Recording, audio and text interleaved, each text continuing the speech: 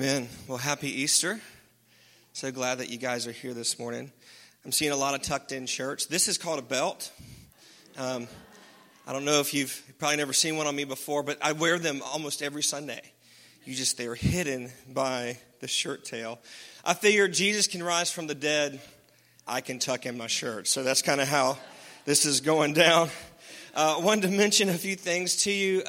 In your bulletin, you saw an insert for our next sermon series. It's called Me-ligion. Me-ligion. We are going to talk about the fact that it's very, very, very easy for us to make our spirituality and our walk with God about us. And it's not. As we mature in Christ, as we grow up in the things of Christ, it becomes about others. It becomes about Him, and we just begin to shrink and shrink and shrink in our own minds. And so we're going to be talking about that. It's going to be fun. We're going to have, actually, on the 17th of April, we're going to be having a special speaker who's a missionary, and we're also going to be having Compassion Sunday, where we're going to give you the opportunity to sponsor one of those Compassion children.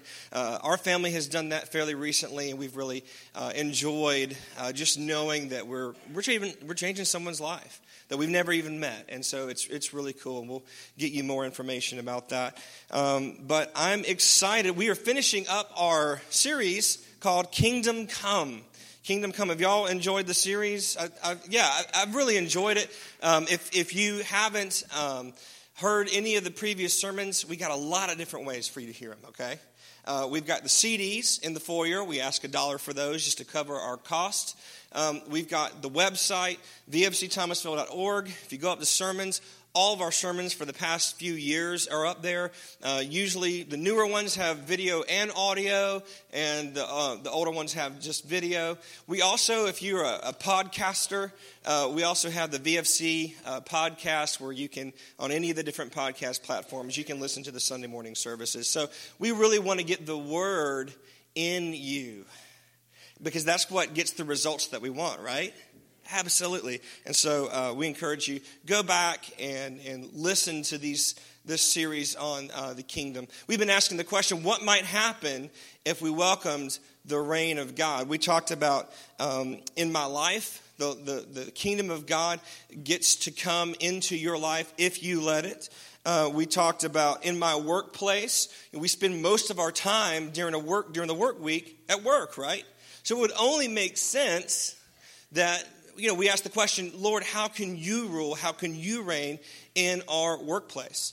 Then last week, our youth pastor, Chance, talked about the kingdom coming to our homes. How many of you know that we need God in our homes, right? Yeah, we can't subcontract out the peace of God to someone else. We need to bring it to our own homes. Right, that's how that works. And then, of course, this morning we're talking about in the earth. I want to review really quickly for you what the kingdom of God is. It's one of those things, the kingdom of God. We don't really know what that means sometimes, But here's the definition: the kingdom of God is God's government currently active in heaven, demonstrated on earth by Jesus and offered to humanity. You enter the kingdom of God by submitting to God's instructions. That's pretty easy, right? It's not always easy to submit to God's instructions, but at least it's not, how do I enter the kingdom? What do I do? Look, this is it. The kingdom of God's already operating in heaven without any problems, all right? No one's in the way of the kingdom in heaven. Down here, Jesus demonstrated what it would look like if someone was living according to kingdom principles. And then as we yield or submit to His instructions, His way of doing things, we too enter the kingdom. Isn't that awesome? You get to be a kingdom citizen. You have dual citizenship, right? How many of you are citizens of the United States? Yeah? All right? We don't need to call like the ICE in here, right? The immigration services or anything. Just playing. We're all, so our natural kingdom for most of us is the United States. But we also have a spiritual kingdom that's available to us that we can enter into as well. And so I just want to, for this morning, I want to let you know something. This is cool. We're going to back up, look at the big picture, and it is this, is that through the birth, death, and resurrection of Jesus, God's kingdom has come to the earth and is now available for anyone to enter into. Through the birth, death, and resurrection of Jesus Christ, the kingdom of God has come to earth. And we studied in the first week, Jesus often said the kingdom of God is at hand. All right? And we gave the illustration. It's like if someone has fallen and they can't get up, okay? And someone reaches out a helping hand. That's what that means. It is drawn near. The kingdom has drawn near with the intent of connection and joining to someone else, okay? That someone else is you. The kingdom has come, all right? And you get the opportunity to enter into it. So I want to tell you this morning 3 things about Jesus. 3 things that you should know about him, all right, that make you able to enter into the kingdom, okay? Are y'all, can you handle 3 things? I feel like you can handle 3 things. I feel like you can do that, okay? I trust you. I believe in you. All right, sweet. Here's the first thing I want you to know. Jesus is God up close. Jesus is God up close. Now, I'm going to share with you some scriptures that if you hang out around me for any amount of time, eventually I'm going to bring this up. Because this is so much fun for me to read and to discover who Jesus really is. And so we're going to look, you can turn to Hebrews chapter 1. Hebrews chapter 1, and we're going to see exactly who Jesus is. Now, it's real important. We go through this in the 101 class that we'll have this fall. I encourage you to sign up if you haven't been through it. We go through looking at biblical context. We go through the concept of seeing when you're reading Scripture, you have to know who it was written to, why it was written, and what is the intent of the author. You can't just pick scriptures at random, right? Are y'all with me? And so you have to know what's going on. Well, this book is called Hebrews. So who do you think it's written to? The Hebrews, that's right, which are Jewish people, the Israelites, okay? And so the author of Hebrews here is trying to let the Hebrew people know what a big deal Jesus is, okay? And so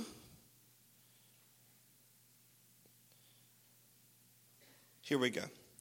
It's Hebrews chapter 1, verses 1 through 3. It says, God, who at various times and in various ways spoke in time past to the fathers and by prophets, has in these last days spoken to us by his Son, whom he has appointed heir of all things, through whom also he made the worlds, who being the brightness of his glory and express image of his person, and upholding all things by the word of his power, he has, when he had by himself purged our sins, sat down at the right hand of the majesty on high. He keeps going on and going on. Here's the point.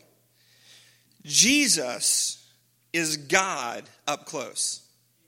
If you ever wonder what God's like, I mean, you're like, God, what do you want with me? God, why do you allow these things? God, what's important to you, right? If you ever wonder what God is like, you need to look at Jesus. You need to look at Jesus. Jesus is who God is, the clearest, most recent expression of what God, and that's why it's so important that when we're reading Scripture, that we focus on Jesus, because he's the clearest, most recent representation of who Jesus is. Let's look at this other verse. This is Colossians chapter 1. Colossians chapter 1, and we're going to start at verse 15. Colossians chapter 1, verse 15. I love this. It says, Christ is the visible image of the invisible God. Okay, so this is going to be a very difficult question. I need you to put your thinking caps on. Has anyone ever seen God the Father? Okay, no, you haven't. I can answer that for you because you'd like burn to a crisp or something. Like, you can't handle it, you know what I mean? Like, he's too much for us. But, you know what? You may not have actually seen the Father in the flesh, but you know what? You've seen what he's like as you read about the life of Jesus, because Christ is the visible image of the invisible God. It continues in verse 19, all right? It says, for God in all his fullness, the greatness, the bigness of God, was pleased to live in Christ. And through him, God reconciled everything to himself, and he made peace with everything in heaven and on earth by means of Christ's blood on the cross. Okay, all right. So God made peace with everything in heaven and on earth. I got another difficult question for you. Are you on earth? Hey, good job. You are on earth right now. So that means that God has made peace with you. But Jamie, you don't know what I've done. I don't really care. I mean, you can tell me if you want to, and I won't tell anyone else, and we'll pray about it. But it doesn't matter what you've done. See, through the cross of Christ, God made peace with everyone on earth. That includes you, okay? That includes you. And so Jesus is God up close. Jesus was not only the mechanism by which God could come in contact with man, he is the express image of God. Okay? So we need to understand that Jesus got up close. And as we continue this morning, I want you to keep that in mind. As we celebrate the resurrection, you notice who is not on the cross this morning? Jesus. He's not on the cross. He's not there. All right? He's resurrected. And as we continue to focus on that, I want you to remember that Jesus is God. And he's the clearest representation of what the Father is like. Amen? Amen. Okay, cool. So here's the other thing I want you to know about Jesus. Jesus is the Jewish Messiah. Jesus is the Jewish Messiah. John 5:39, and we won't turn there for the sake of time. John 5:39, Jesus tells a bunch of Pharisees, he's like, hey, you search the scriptures. You're looking for eternal life in the scriptures. He goes, but here's the deal. The scriptures are talking about me. They're talking about me. All right? And then even before that, in John chapter 4, he just outright says, I'm the Messiah. I am the Messiah. I'm the one. I am the Jewish Messiah, okay? Now you say, well, hold on. I'm not Jewish. We'll get to you in a second. But I want you to understand that Jesus, the God that we worship, the one that we're celebrating his resurrection, his first mission was to be the Jewish Messiah, okay?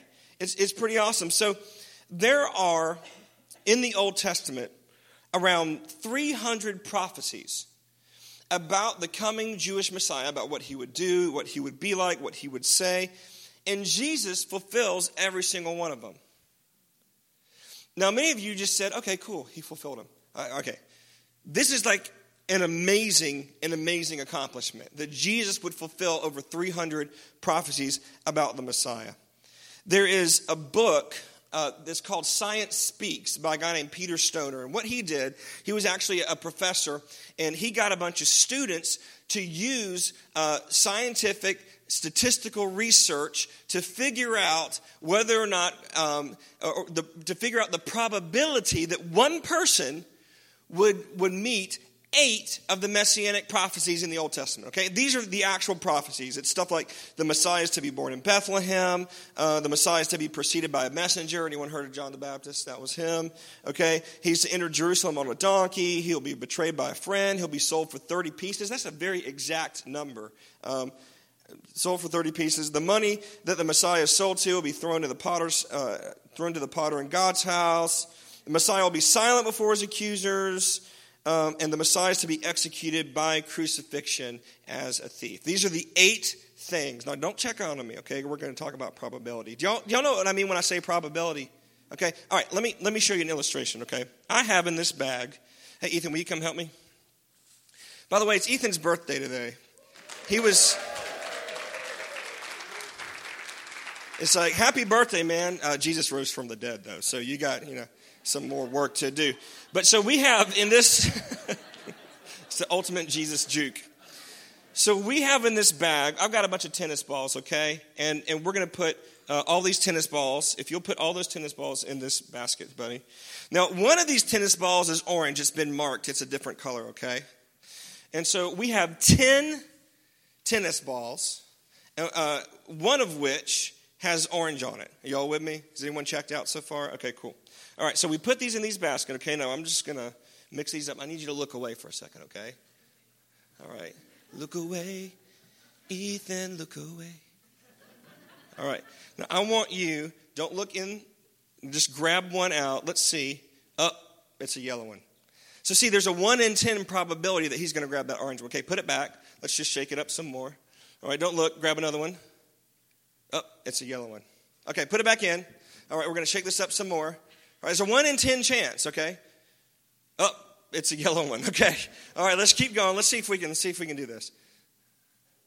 Hey, there he goes. We got it. All right, congratulations. You can put it back in there. Thanks, Ethan. Happy birthday, buddy. So it took us several tries to grab that orange one because even though it was just a 1 in 10 probability that he would grab the orange tennis ball. Y'all with me? How many of y'all, no, you don't need to raise your hand here, but I don't judge, I love. How many of you bought a Powerball ticket this last January when it was so high? A few people? Yeah, I did. Actually, Ethan and I went out. We went out and right before the drawing. We were like, I'm going to buy one for each kid. It was just a fun thing for us to go do and waste money on. And so at the highest point, the Powerball probability, the probability of winning Powerball was 1 in 292 million. 1 in 292 million. And that's why it took so long. You remember they had a bunch of drawings and no one won. And then eventually someone won because people were buying like tons and tons and tons of tickets, okay? That was 1 in 292 million. Okay, so in this book, Stoner says that by applying the modern science of probability to just these 8 prophecies, these 8 that you see in front of you right here, we find that the chance that any man might have lived down to the present time and fulfilled all 8 prophecies is 1 in 100 quadrillion. That is a 1 with 17 zeros behind it. That's the probability that Jesus, that one person, would fulfill just 8 of the messianic prophecies. So in order to illustrate, he says, all right, let's use, now this is a silver dollar, okay? We don't really use these a whole lot anymore. They're actually worth more than $1. This is worth about $20. It's pure silver. He goes, take 100 quadrillion silver dollars, okay? And you're going to have a problem immediately, is that there is no building on earth anywhere close to being large enough to store 100 quadrillion silver dollars, okay? He says, take all these coins, mark one, and you're going to need to put them in the entire state of Texas. Has anyone driven through Texas? I drove the youth group through Texas. Yeah, it was not fun. It was flat, it was boring, and the youth were crazy, okay? But I love you guys.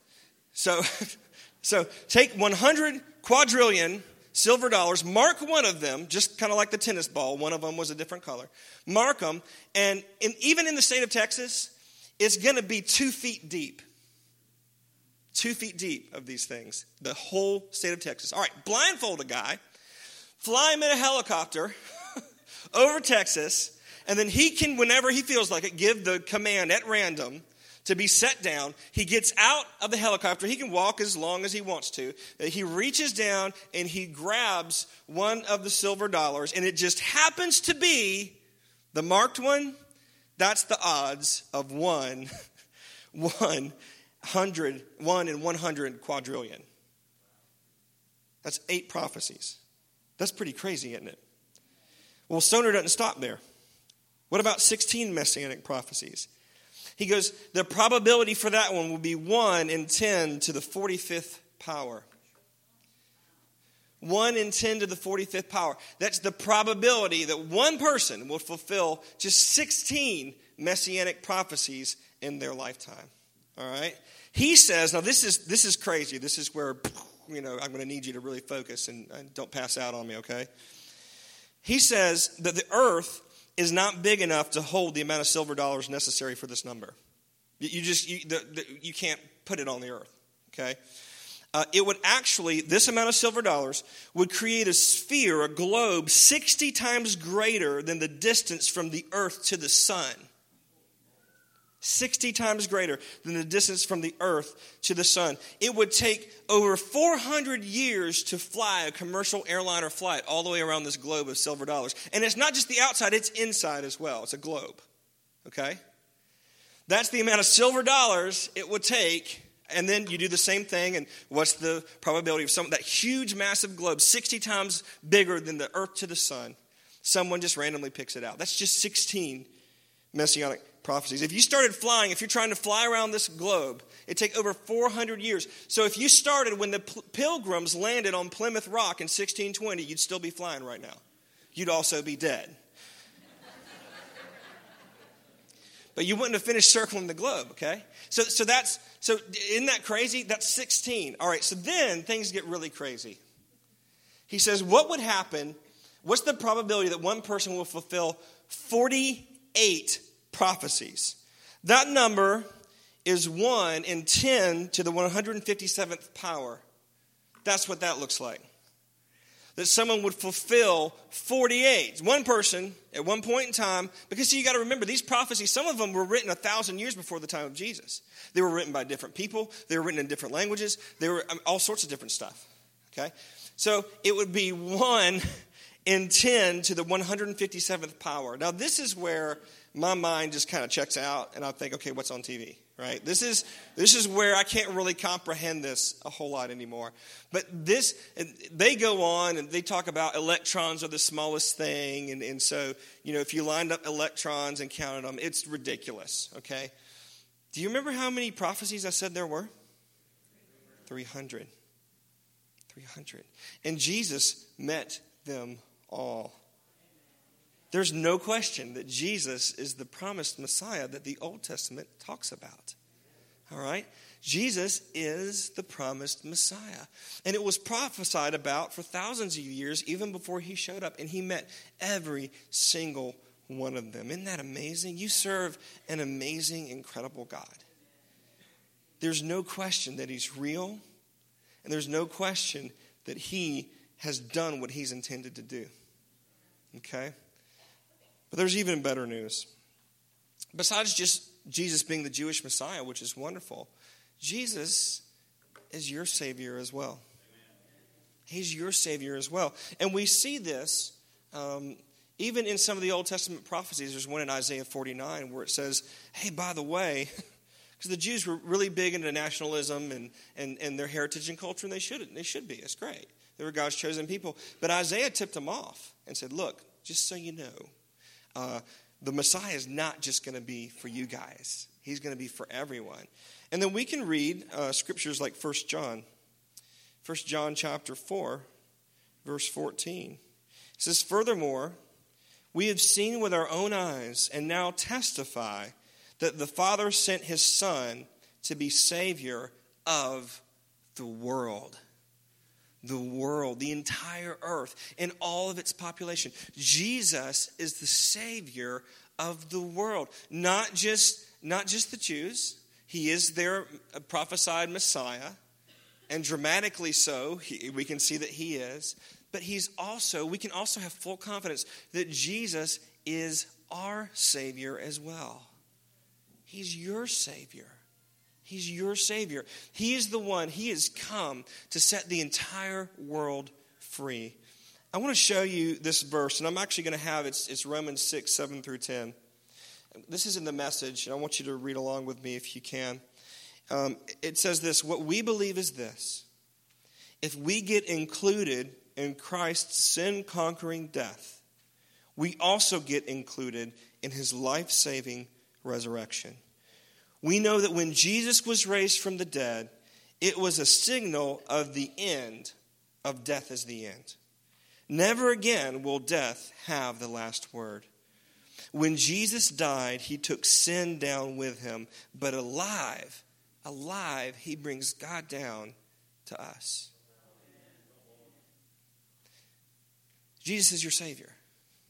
Now, I don't know all the details of your life. I don't know what you've been through. I don't know what path you're currently on right now. But I don't have to know all that information to be able to tell you with 100% accuracy that Jesus is your Savior.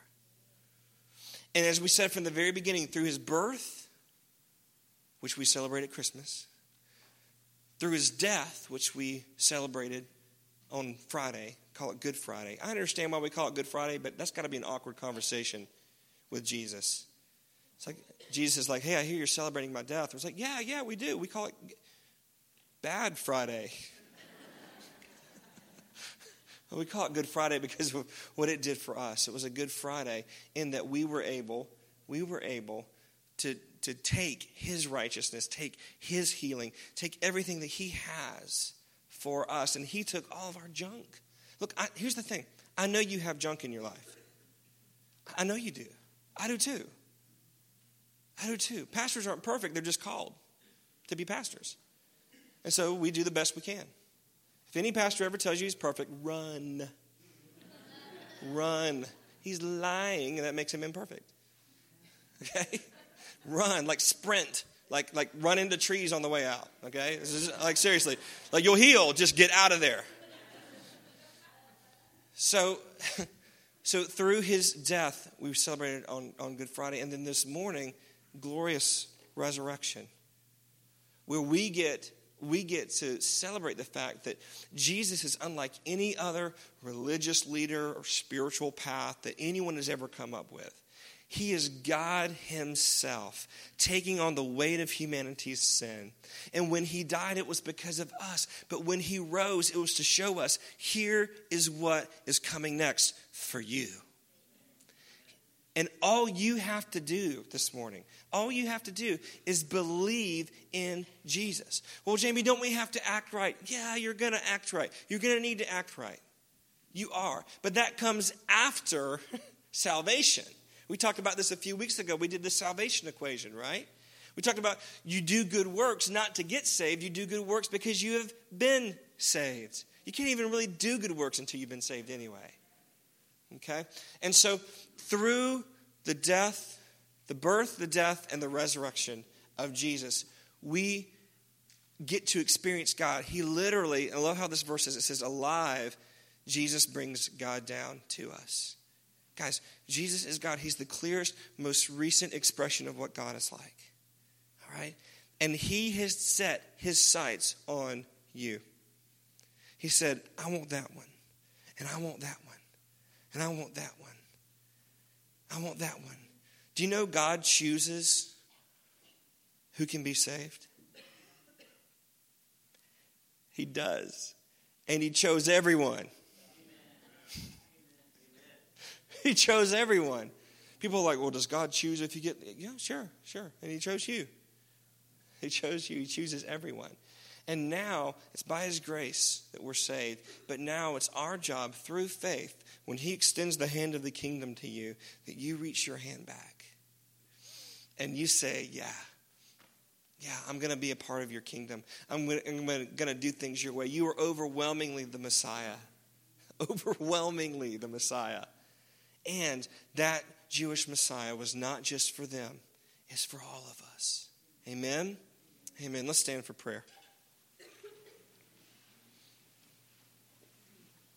My question to you is this. As we close out this series, as we reflect upon resurrection, are you allowing the kingdom of God to reign in your life? Are you? Are you allowing the kingdom of God, God's rule, God's reign, God's way of doing things? Are you allowing it to rule in your life? Are you making the decisions necessary to see the kingdom of God blossom and bloom in your life? See, here's the thing, guys. I love y'all so much, but I can't make that decision. I can't answer that question for you. I'm not at home when you're at home, and I can't force you to make the decisions that make the kingdom of God enter into your home. I don't shadow you at work. I can't help you make those decisions. I can't make those decisions for you when you're at work to usher in the kingdom of God. It's between you and the Lord. You have to allow the kingdom of God to rule and to reign in your life. Let's close our eyes and bow our heads for prayer.